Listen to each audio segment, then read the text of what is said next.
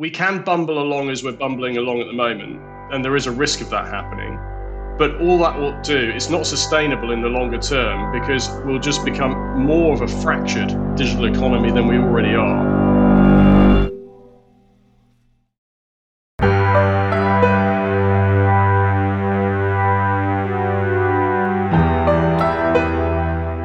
What impact does the pandemic have on the global trading system? What role will trade play in the global recovery and global economy of the future? After COVID-19, what steps are needed to make the trading system more sustainable and more inclusive? These are some of the questions tackled by the AIG Global Trade Series 2021, a series of podcasts brought to you by AIG in partnership with some of the world's leading centers of expertise on global trade. The series moderator is Rem Korteweg of the Klingendahl Institute. Hello and welcome to the AIG Global Trade Series 2021, a series of podcast conversations with leading thinkers on the future of international trade. My name is Rem Korteweg. I'm a senior research fellow at the Klingendahl Institute in the Netherlands. And today we're talking about digital transformation, standards, taxation, and global governance. Now, digital trade is truly one of the most exciting areas of international trade policy today. If globalization is happening anywhere in the global economy, it surely must be here. But there are also real challenges. Digital trade is an area for new players, new opportunities, new sources of competitive advantage, but also, should we forget, new security concerns. And all this means there is also a need for new rules of the road. And we hope to better understand how governance of digital trade is developing, focusing particularly on the issue of digital standard setting and rulemaking. And in this podcast conversation, to help make sense of this all, I'm joined by a fantastic panel of experts. From Brussels, I'm joined by Erik van der Marel. Erik is a senior economist at the European Centre for International Political Economy. He's an associate professor at the Université Libre de Bruxelles and consultant economist at the World Bank. His areas of expertise are in digital trade, services trade, cross-border data flows, all the stuff we're going to be talking about today. And among his most recent publications are two which I'd particularly like to flag. One is called Regulating the Globalization of Data, Which Model Works Best? And secondly, Taxing Digital Services, Compensating for the Loss of Competitiveness. Looking forward to hearing from Erik. From Washington, I'm joined by Kellyanne Shaw. Kellyanne is former Deputy Assistant to the President for International Economic Affairs and Deputy Director of the National Economic Council. She was closely involved in major U.S. trade negotiations, including USMCA and the U.S.-China Phase 1 agreement. Previously, Kellyanne was negotiator at the G7, G20, and APEC, and she led the US-UK Economic Working Group. She was also Republican Trade Counsel in the US Congress Ways and Means Committee. She worked as Assistant General Counsel for USTR. Let it be clear, she has a fantastic depth of expertise in the realm of international trade. Currently, she's a partner at Hogan Lovells. And finally, we're joined by Chris Southworth from London. Chris is Secretary General at the International Chamber of Commerce, United Kingdom. Since 2015, he has been closely involved in shaping UK thinking on trade matters. And prior to this, Chris was Executive Director for Global Partnerships at the British Chambers of Commerce. He was also the head of the International Chambers of Commerce unit at UKTI, a government body in the UK working on trade and investment, and a senior policy advisor to a leading member of the House of Lords. Now, hello to you all. Let's get right started. Let's take a look at digital regulation in a bit more detail. Erik, you've been publishing on this for quite some time. Can you start us off and kind of share with us why is digital regulation and rulemaking such a hot topic at the moment? Yeah, so there are various reasons, but one in particular is that there is a lot of more new kind of trade. And that is trade that we sort of did not imagine, what is it, like 10 or 15 years ago. And that is, of course, digital trade or digital services trade. And that has been massively increasing over the last, 15 years. And that is new. And that is something that is, entirely new markets have been created that we did not sort of know 20 years ago. And not only because it is new or that they did not exist or 10, 20 years ago, it forms a regulatory challenge. Also because these are entirely different kind of what I would call intangible, invisible stuff. And that sort of brings along certain non-economic concerns, as I would call them. And that's a sort of a nice word that we always use in economics. Because these non-economic concerns go sort of deeper behind the border when we trade this kind of invisible, intangible stuff in digital markets or digital services markets. And that's why it's so difficult. So it's new, but it's also sort of structurally something different what we trade nowadays, these digital services. And that brings along regulatory challenges because of these two factors. And then, of course, we touch upon security, we touch upon the issue of data, for instance, like along the papers, the 3 data models. And that's just a lot more sensitive for governments than in the world of trading goods or then trading a bottle, for example, or trading clothes or trading something else. Sure, we have standards in there, but the non-economic concerns were a lot less straightforward and big than we see now in that new kind of trade that is going on. So let's look at those regulatory challenges a little bit. In that paper I referenced, you mentioned 3 main regulatory models. You have a US, a European, and a Chinese model to regulate digital services trade. What are the main differences between those 3, and why does that matter? So the 3 differences is very simple. So you have 3 models that are based along 3 larger markets in the world economy, and that is, not a surprise because we know that these digital services market they roll on skill. Basically, everybody's talking about you need to have skill in terms of having these markets. Now, for European Union, it's a little bit more difficult because they are comprised. Their large market is comprised of smaller economies, but we get to that, I guess, perhaps a little bit later. But then you have the US model is a big market, and that is an open kind of data model where there is, by sort of its construction, no regulation on the localization of data, to put it simply. You have, at the other extreme, an entirely different model that is also centered around a large market, China, where things are a little bit more stricter, if not very strict. So they do have these kind of localization policies. The free flow of data is not a given. And so it is a lot more regulated and a lot more stricter regulated. And then you have a third model, that is the EU model, that is somehow somewhere in between. And I think the word there that applies is conditionality. So mobility of data, cross-border data flows is possible on the condition that you fulfill certain criteria in your domestic sort of law, right? So, and then that can flow with non-EU countries. So those are the 3 main differences. Why is it important? If I can elaborate a little bit on that, I think that revolves around sort of a nice sort of word that we always use in trade economics, that is trade costs. And that is a very unsexy word. But at the same time, it is incredibly important because as an economist, but also I think as businesses, like Chris would, I think, confirm, you would like these costs being, the trade costs being very low because that stimulates trade. Now, that stimulated trade, like in goods, but at lower cost, that becomes even more important in services. Why? Because we know from research that the value added that is carried along with a service is a lot higher than in goods, right? So the new stuff that we trade is a lot more worth, I would say. So that's why it's important. But there is a second reason for why these trade costs are so important to being kept low, and that has to do with the future of trade. So a lot of that digital services market, if we extrapolate all these sort of the dynamic stuff that is going on in these markets, people are talking about artificial intelligence, like the Internet of Things. And so these are, new technologies that are associated with these digital services markets.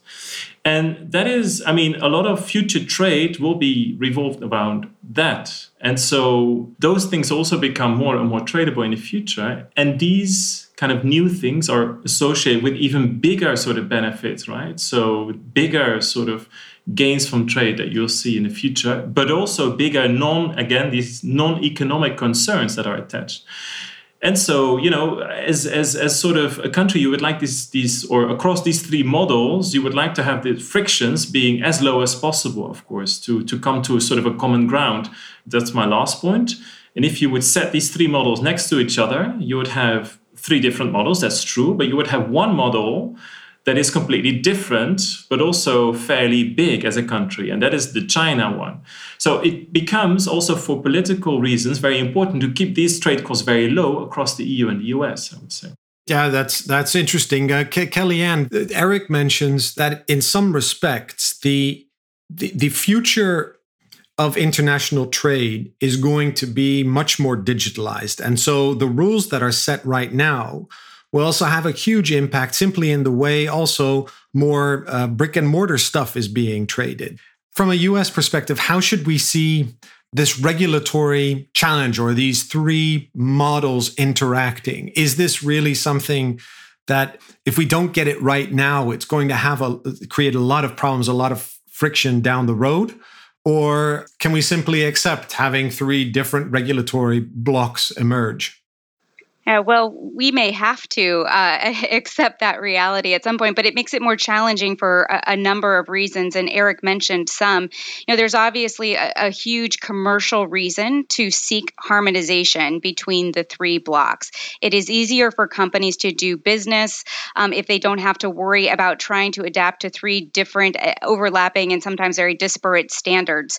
At the same time, though, there are other considerations. So there are technical considerations. There are also national security and values-based considerations. So when you're talking about the digital economy, it is very different than other types of goods and services trade where you're, sending widgets back and forth, or we're talking about agricultural products or whatever the more traditional focus of trade has been, because there is a brewing values war when it comes to issues like privacy and censorship and the role and hand of government in selecting winners and losers on various platforms and other types of commercial internet activities. So from that perspective, there are three different systems. I do sort of see the world going in that direction. But to the extent that we can harmonize among like-minded countries, national security allies, I actually think that is the direction it's taking. So while we're fighting for standards in the trade arenas, and I'd love to talk a bit more when we get to it about trade negotiations and digital trade agreements and the right forum to negotiate these new rules and provisions, we're also tying in some of the more national security and strategic competition aspects of the debate. Great. And Chris, how concerned is business that these different models exist now? Hopefully we're going to get to a place where some degree of harmonization can take place, can occur. But given where we are right now, and we see this competition between models emerging, what does that do to businesses? Well, I think the first thing to point out here is it's multi-layered, isn't it? We're moving into a new world in terms of future trade that has political dimensions in terms of different blocks having different philosophies, different values, different ways of doing things, versus the sort of economics and the sort of trade for business. And then I wouldn't discount the fact that we talk about three blocks: China, EU, US, and obviously those are the big power brokers.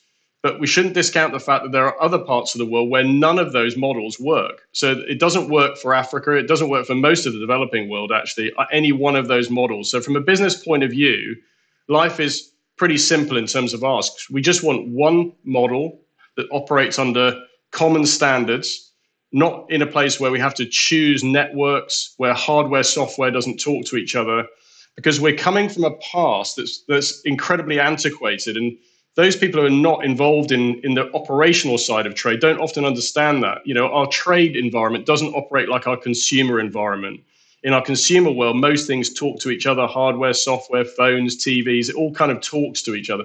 In trade, it doesn't. It's totally fragmented, very, very old-fashioned in terms of operating on old laws, very paper-based heavy. So businesses, all we want really is to harmonize our legal frameworks, standardize operations like we have done in our consumer world with Apple and Microsoft, all these different systems that we've had in the past, and build a model that allows businesses in all parts of the world to participate, because that's the sort of social environmental aspect to this. This is a huge opportunity to strip away inefficiencies, allow more SMEs particularly to come and participate in trade, and then in the current context to drive that economic recovery out of the back of COVID.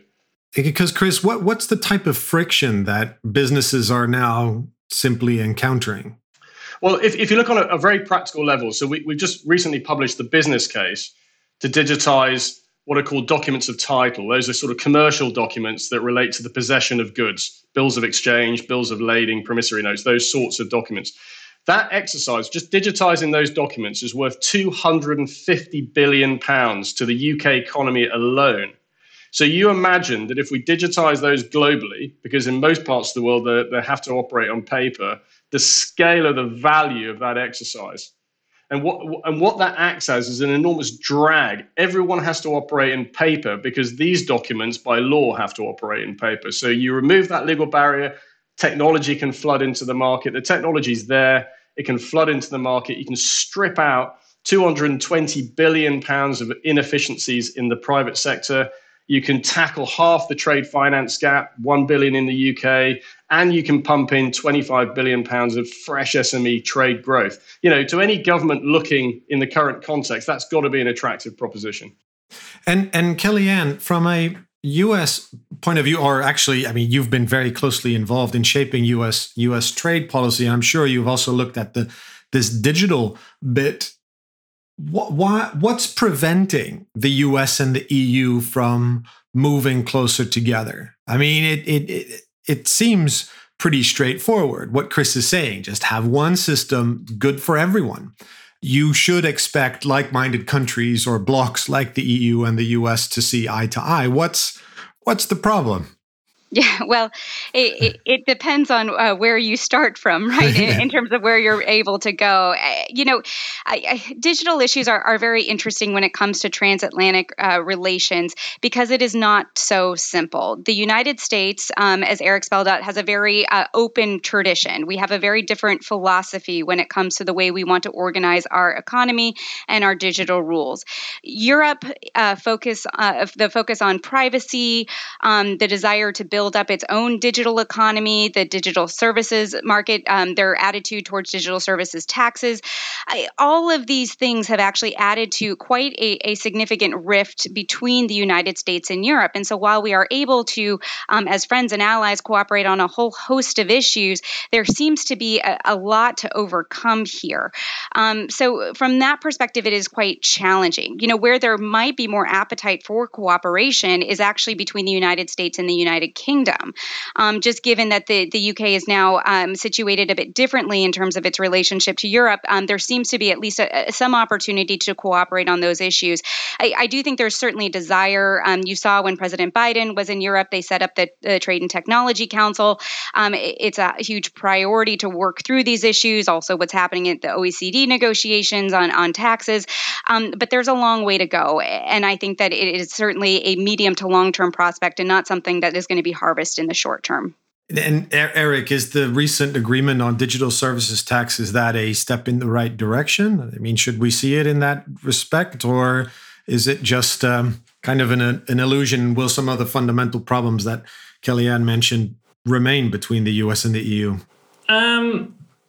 No, I think, there's, as Kelly said, there's a long tradition of differences in regulatory approaches because there are two different economies and two different cultures. Kelly mentioned it as well, but privacy is something very, very European.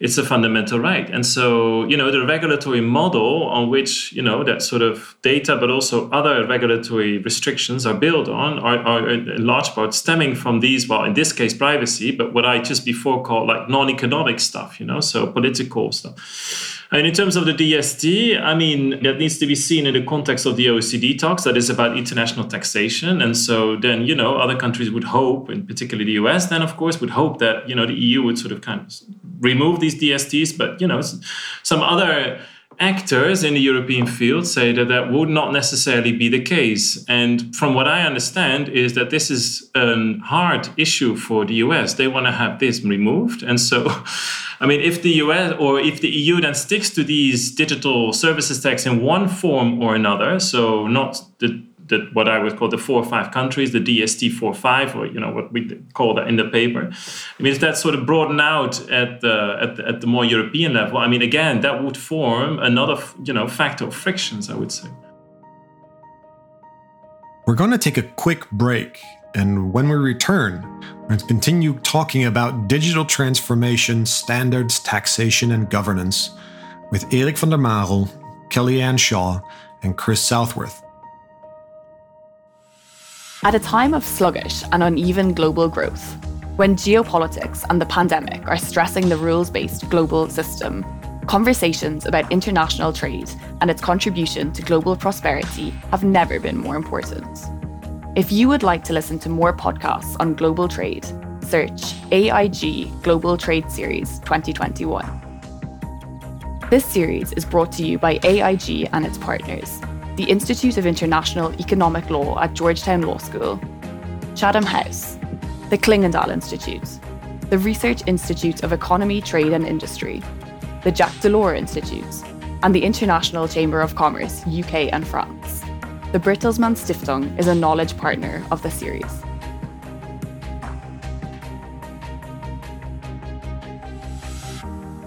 We're back from our break. We're going to continue our conversation on digital transformation, standards, taxation, and global governance with Chris Southworth, Kellyanne Shaw, and Erik van der Marel.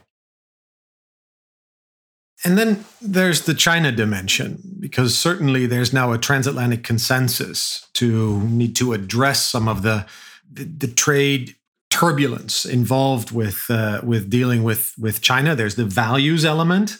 What all three of you are actually suggesting is that may not be enough for the transatlantic partners to come to some sort of harmonization.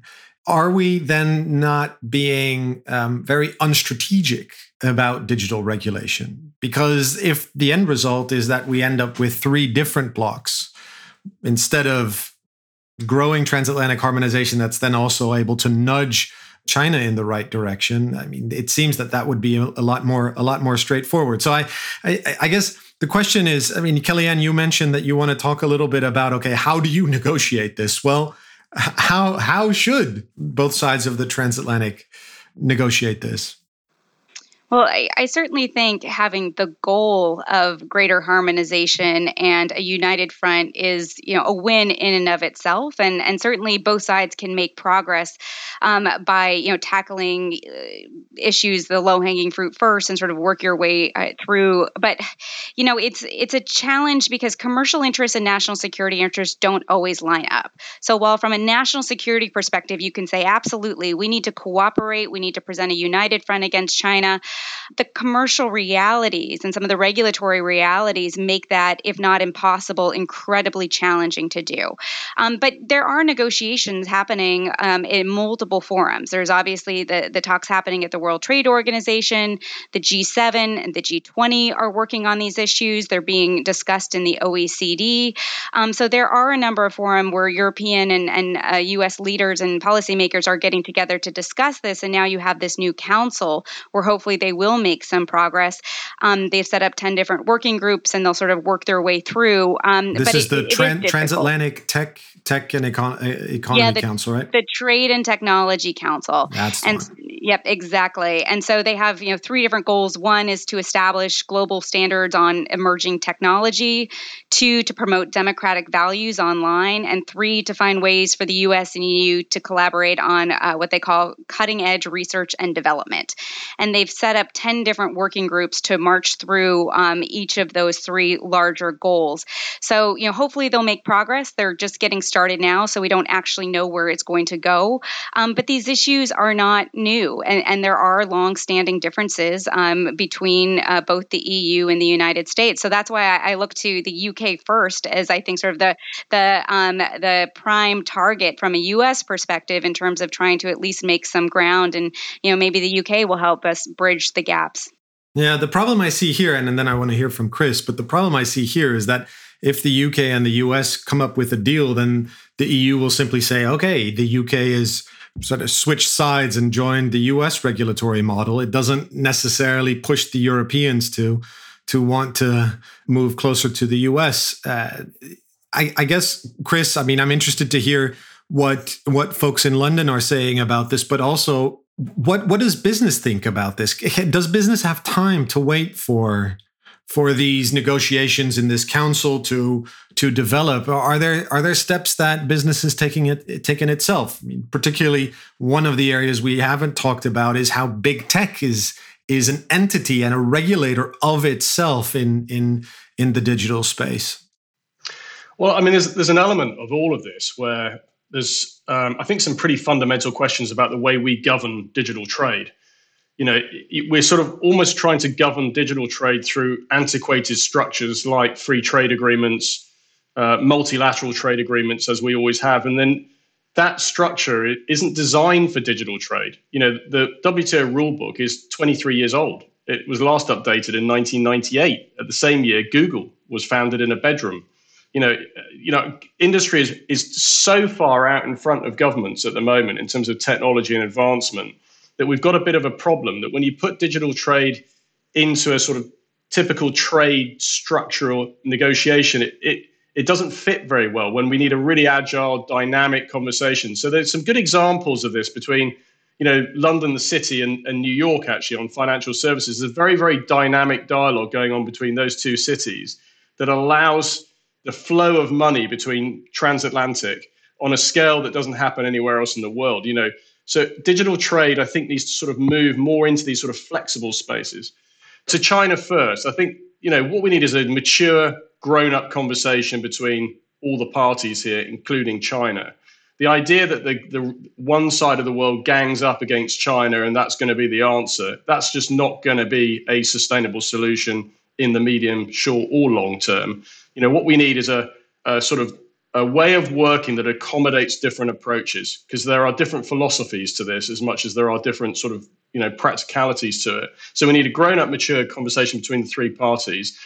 But I think that the middle economies, which UK is now part of, Japan, Australia, UK, Singapore, these kind of groups, I think that's in a way the more interesting group, because it's going to be interesting how much pressure can they apply through G7, G20 and other forums to help bridge the gap, to broker the conversation, to come to common solutions, to bring the big parties to the table, to say this is not working for us and it's not working for the rest of the world either. How do we get to that sort of common ground?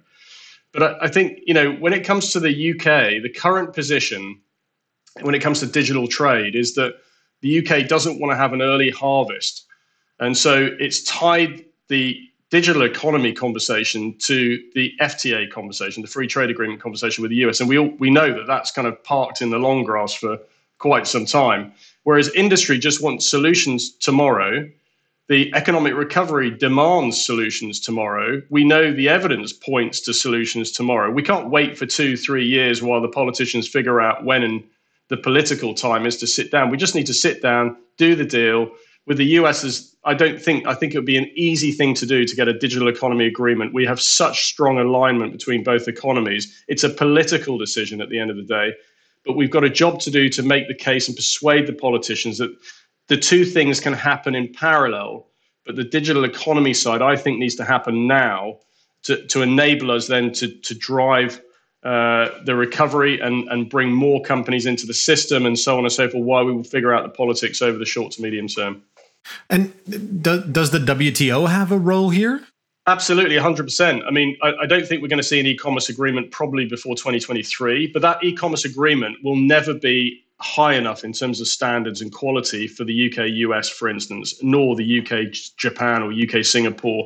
So, you know, the job in the WTO is to get that 1998 rule book modernized as far as we possibly can, to bring in as many countries as we possibly can in the world to get common standards, in other words, up to a higher standard, and then use the bilateral conversations and digital economy dialogues to then go to the level that we all know we need to go to as more sophisticated digital economies. I want to pause on this issue of who is able to move the conversation on regulatory convergence in the right direction. And it seems like, Chris, you hit the nail on the head that if we rely on the three big economic powers to move, that's going to be really difficult, because just look at TTIP, for instance. Regulatory convergence and regulatory harmonization didn't happen there. Why should we expect it to happen on such a sensitive issue as digital trade? And it seems to me like regulatory convergence really goes almost to the core of the economic system. We see this also very clearly in the EU. There's this belief very strongly in the Brussels effect, and that's then going to allow the EU to export its regulatory model. I mean, Eric, how do you see the discussion in EU circles around how this regulatory space should develop? I think it's very difficult. And that's precisely what Kellyanne pointed out to. I mean, these are markets that are politically super sensitive, because the regulatory policies are touching upon the sovereignty of a country. And so they want to have that right to regulate, and they don't want to commit that at the multilateral level, at least not to a great extent. So I think also I agree with Chris. I mean, ideally, there should be something done at the WTO, but it's going to be difficult. It's going to be difficult for trade negotiators, and it's going to be difficult for countries as such to align with each other, precisely because, well, you not only have these three models, but you have so many other different interests that also needs to come together. So, I mean, and because you talk about these difficult markets that are so politically sensitive, it's something we saw, like, in the 90s as well with services. Like transport services, enormously difficult to liberalize, to agree upon. I mean, the WTO has not moved on these other sort of more traditional kind of services.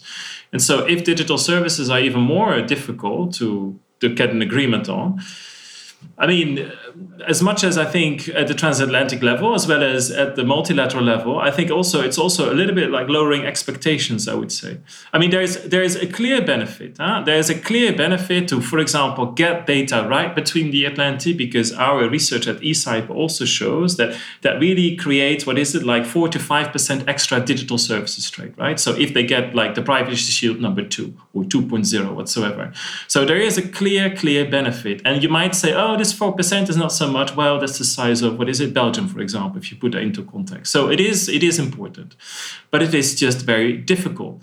And another reason I think why, we should also lower a little bit the expectations is that if you look at the past, for example, goods trade has always been revolved around the three big markets too. I mean, not to say that, therefore, you should keep things as they are. No, absolutely not. I mean, there's a job to do to get these frictions away. But it's not an entirely abnormal thing to have, things organized around three big markets, right? So that's what we've seen with global value chains, for example, supply chain trade as well in the past. I mean, for sure, you would like to cooperate with each other. You would like to get, the trade cost and the relative trade cost vis-a-vis another market be as low as possible. But again, then I would fall back in that same story of, you touch upon the sovereignty, you touch upon difficult issues that a national regulator wants to control. And that is just very difficult to negotiate, I think, at the international level. Unless you would bring in national regulators in the WTO story, for example. I mean, there could be one solution, but it's going to be difficult. Yeah. Kellyanne, are there any low-hanging fruit that we can look towards to kind of give this a more optimistic spin? Well, I was about to throw some cold water on the idea of negotiating these provisions at the WTO. I mean, we are looking at, the most ambitious thing happening right now is potentially concluding a 20-year negotiation on fish subsidies. And even then, no negotiator thinks that's going to happen this year. So the negotiating function at the WTO, unfortunately, is broken. And whether it is irreparably broken or not is yet to be seen. But when you are talking about things, as Eric and Chris and you and I have all discussed, is so politically sensitive as digital provisions that invoke sovereignty, it invokes privacy, it invokes a philosophy of how you run an economy. The WTO is not the place to do it. I do think bilateral forums are a good opportunity to have those discussions. There has even been talk in the United States of potentially doing a digital trade negotiation with the broader Indo-Pacific. So there are discussions happening. The G7 is also a great place, just given it's a limited number of economies economies who are all democracies and have more of a similar philosophy on the way their economy should be organized. But, things in sort of the emerging technology space on AI, quantum computing, biotechnology, those are all new issues, and they're very exciting issues for a lot of countries. So I think that to the extent there is low-hanging fruit, it is on new technology that has yet to be regulated. So we are not so entrenched ourselves in specific national positions. So that's where I would go with this conversation. And Chris, in the context of the UK's new post-Brexit trade policy, digital also pops up quite regularly. We've talked a little bit about the UK-US dialogue, but the UK signed a trade agreement with Japan that also contains a digital chapter in CPTPP, the Pacific Trade Club that the UK wants to join. There is attention for the digital dimension. Is the UK in that respect kind of ahead of the curve, trying to see where new opportunities lie and actually being able to sign agreements on digital trade? Yeah, so I think that the most innovative region in the world right now is the ASEAN region. I think we've got quite a bit of catching up to do in the rest of the world around legal harmonization and standardization. And I do think there is low-hanging fruit. I think as the private sector, we've got to do a better job, I think, of helping governments decouple the politics from the practicalities of trade. We can easily digitize all of the documentation that relates to trade. That's 4 billion documents that are floating around the system at any given time. All of that can be removed without there's no political disagreement around that.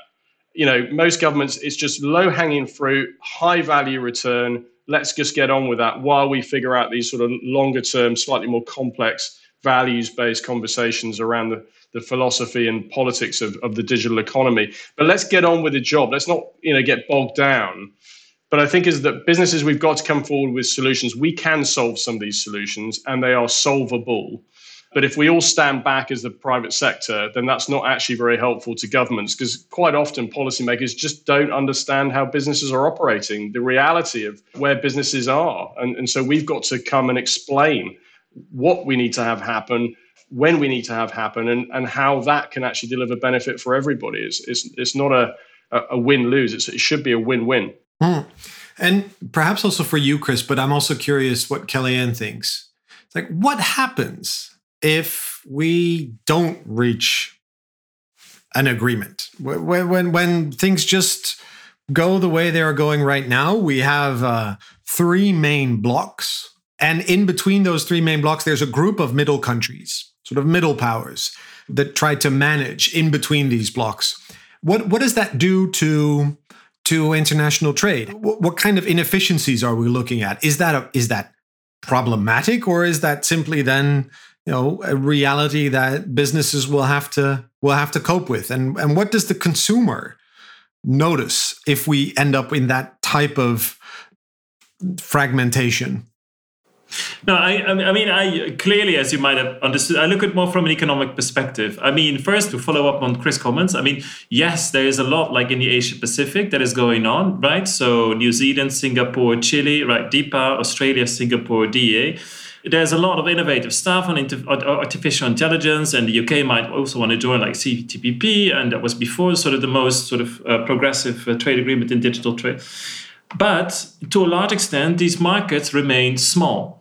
And so that is in itself not an issue. But if you want to have the big bang, if you want to have, that big sort of shot, you need to have a big market. And these are the 3 big markets out there. Why? Because these 3 blocks are going to outsource a lot of services activities in the future. That's where the technology is going to be. That's where the companies are going to be that need all these input supplies from all these smaller countries around it, right? So that's where you want to be. And so you want to have these 3 blocks on board, basically. The smaller countries that are doing their stuff, it's very good. They're going to do their innovative stuff because they then sort of, try to balance in between, right? So to try to regulate or solve these regulatory issues for businesses in between. And hopefully they can sort of try to come to some kind of agreement against a cost, because they need to adhere to 2 different systems to provide their services. But that's good, and potentially that that sort of amplifies that sort of agreements what they find, as the CTPP has done. But again, I mean, it's only beneficial up to the fact that you hit, again, a big market, I would say. So that will be my take on it. And what will the consumer notice if this fragmentation persists? Chris? Well, I think the consumers are already feeling the pain. You know, if you buy a Huawei phone in the UK, it no longer talks to Google or any of the US tech kind of companies. So you're kind of presented with a really good piece of kit that's one of the best in the market that doesn't actually really function very well, just because companies have had to make choices based on the politics. You know, if you're in Africa, you're having to choose make much more fundamental choices actually for consumers about what networks, what governance, and all sorts of other decisions that, you know, have really fundamental kind of consequences. And ultimately, what does it mean? It means life gets more complicated, it gets more costly, more pricey, and consumers start to make their own choices in all of it. Mm-hmm. You know, nobody wins. So we can bumble along as we're bumbling along at the moment, and there is a risk of that happening. Yeah. But all that will do, it's not sustainable in the longer term, because we'll just become more of a fractured kind of digital economy than we already are. In my view, like I say, you know, there are wins. There is harmonization of ideas. And even across where you would think there's political divergence, there isn't. There's political convergence around some of the kind of core basics. I would argue that we need to focus where we can get wins rather than focus where we can't. I mean, just to give you an example, in the UK, you know, we've moved beyond the deeper agreements, for instance, on just the basics of legal harmonization. We're now talking about the sort of the fundamentals of the building blocks of digital economy, and how do we push those through trade corridors worldwide. But in that conversation, you have to kind of separate, you know, digital assets and cryptocurrencies, all this AI and future tech, and say that's coming, we get it, but we don't need to worry about it just at this second. What we need to worry about right now is digitalization of trade documentation, legal harmonization, the fundamentals, legal entity identification, the basics that we need to get in place, the building blocks. And then we can come back to the sort of slightly more complicated, longer term solutions down the road. But you've got to go through that conversation, decouple it all, because there's a tendency from a policy point of view to dump the whole thing in one bucket. And then it becomes an impossibility to solve, when actually it is solvable if you just sort of decouple it all a bit. Right. Well, the reason I mention consumers, and then I'll get to you, Kellyanne, is that consumers are also voters, and consumers have expectations about where they give their money to, which companies they support, and they also expect that those companies to abide by a set of values. And it seems also, listening to this conversation, that digital services trade particularly is very sensitive to that value set, that there are real data privacy and data retention concerns. Just like consumers want digital providers to be taxed fairly. And so I think more than any other sector, we're seeing digital services trade being also used for, in a way, consumer mobilization. I don't know if that's a fair representation, Kellyanne. Yeah, I think it's an interesting way to look at it from the consumer's perspective as well. I do think it's going to get more complicated, and potentially this fracturing of the digital trade ecosystem could devolve into an all-out tariff war between countries. I mean, that's what we saw happen with the United States and China. The whole exercise started as an economic exercise because U.S. companies were being forced to share their technology subject to data localization requirements and all sorts of harms and anti-competitive policies, a lot of which were focused on this digital space. You know, the threat is also there with Europe. If we aren't able to eventually achieve an outcome that removes the digital services taxes, the U.S. administration, politically and domestically, because of U.S. voters and consumers and businesses, is going to have little choice but to impose tariffs. Tariffs seem to be, at least in the economic space, one of the only tools that we have.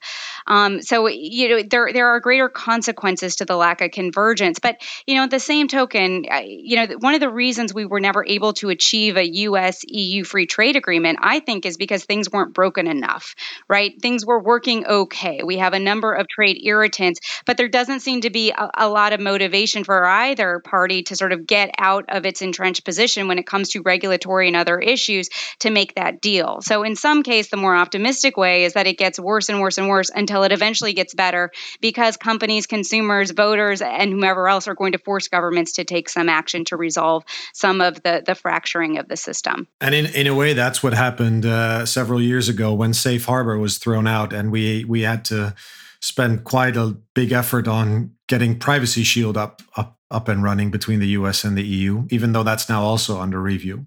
Is this sort of the glass half full interpretation of where we are in digital regulation? Guys, Eric, Chris, any final thoughts? Yeah, I mean, I'm very optimistic. Look, I think there are some pretty challenging big questions, particularly around the sort of more political aspects of the digital economy. But I think that needs dialogue. It needs what we need. Always when I hear these conversations, I keep coming back to the same thought that we need some good political leadership. We need politicians who are mature enough and able enough to sit around the table like grown-ups and actually have the proper conversation.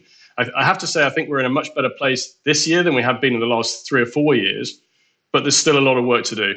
And that's really fundamental because we can't solve some of these issues this year, next year. It's longer term stuff.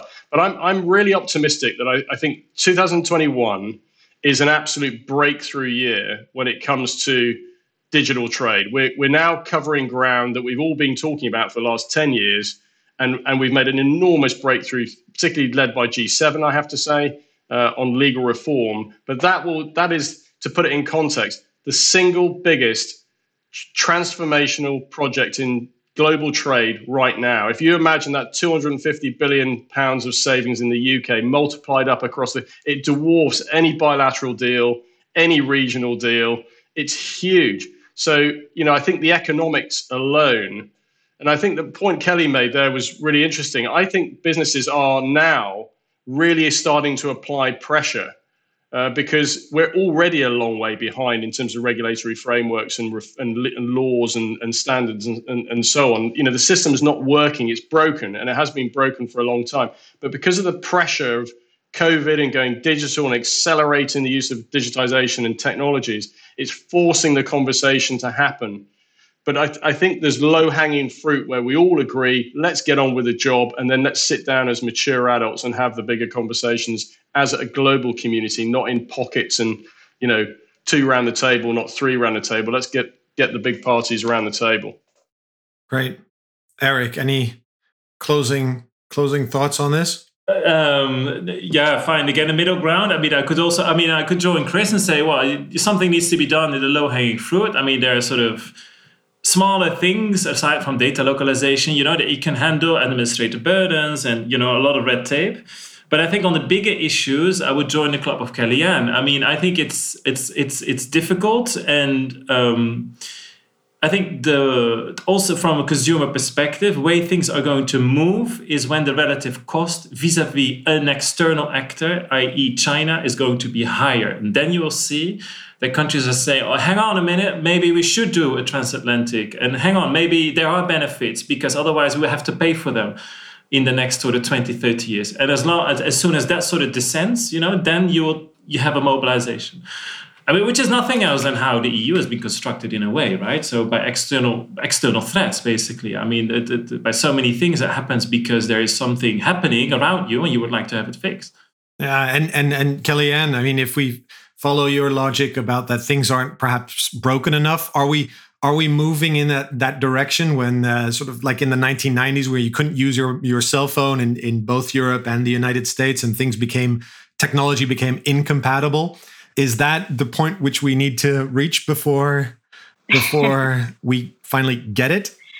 Well, I have found myself the pessimist in the room an awful lot lately. Maybe it's a decade of being a U.S. trade negotiator. I've become quite cynical in my world outlook. I think for some things, I also think that industry is quite creative in coming up with solutions too, right? So governments shouldn't be relied on to fix all of these solutions. I don't think that they will ever keep up with the speed of innovation and commerce. So in some respect, I think that industry will start to develop its own standards standards through creative licensing deals and commercial contracts and the like. But in terms of governments actually getting together and, as Chris suggested, getting everyone around a table in a multilateral setting, I think that's an awful long ways away. And I don't think things, unfortunately, are broken enough. But as more of commerce transitions to the digital economy, as it begins to occupy more space, as it gains in importance in terms of the national security and values-based interests, it's going to become the conversation in the room when you're talking about doing trade. And at that point, something's got to give. So I do think things will likely break a bit before they get better. But that doesn't mean that we shouldn't stop trying, because I think we should. Yeah. Chris?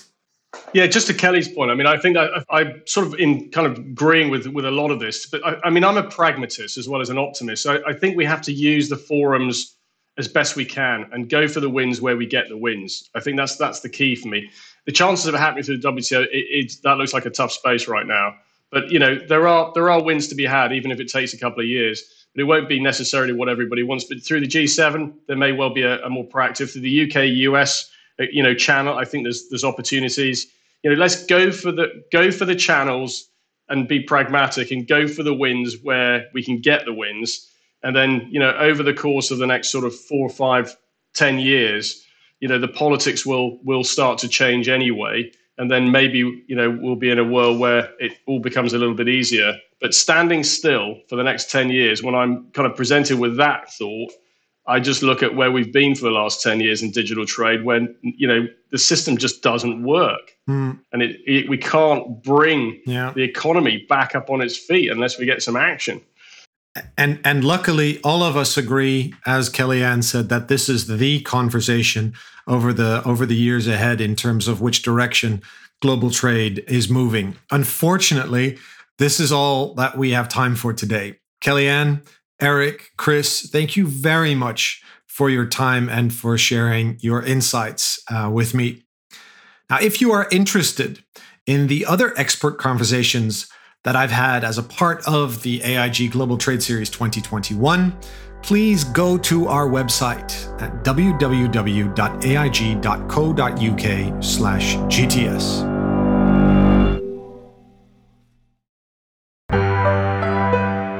The AIG Global Trade Series 2021 is an international partnership between AIG, the Georgetown Law Institute of International Economic Law, Chatham House, the Klingendal Institute, the Research Institute of Economy, Trade and Industry, the Jacques Delors Institute, and the International Chamber of Commerce UK and France. The Bertelsmann Stiftung is a knowledge partner of the series. To access articles and opinion pieces from partners in the Global Trade Series, and to listen to more podcasts on global trade, search AIG Global Trade Series 2021 or follow the AIG Global Trade Series wherever you get your podcasts.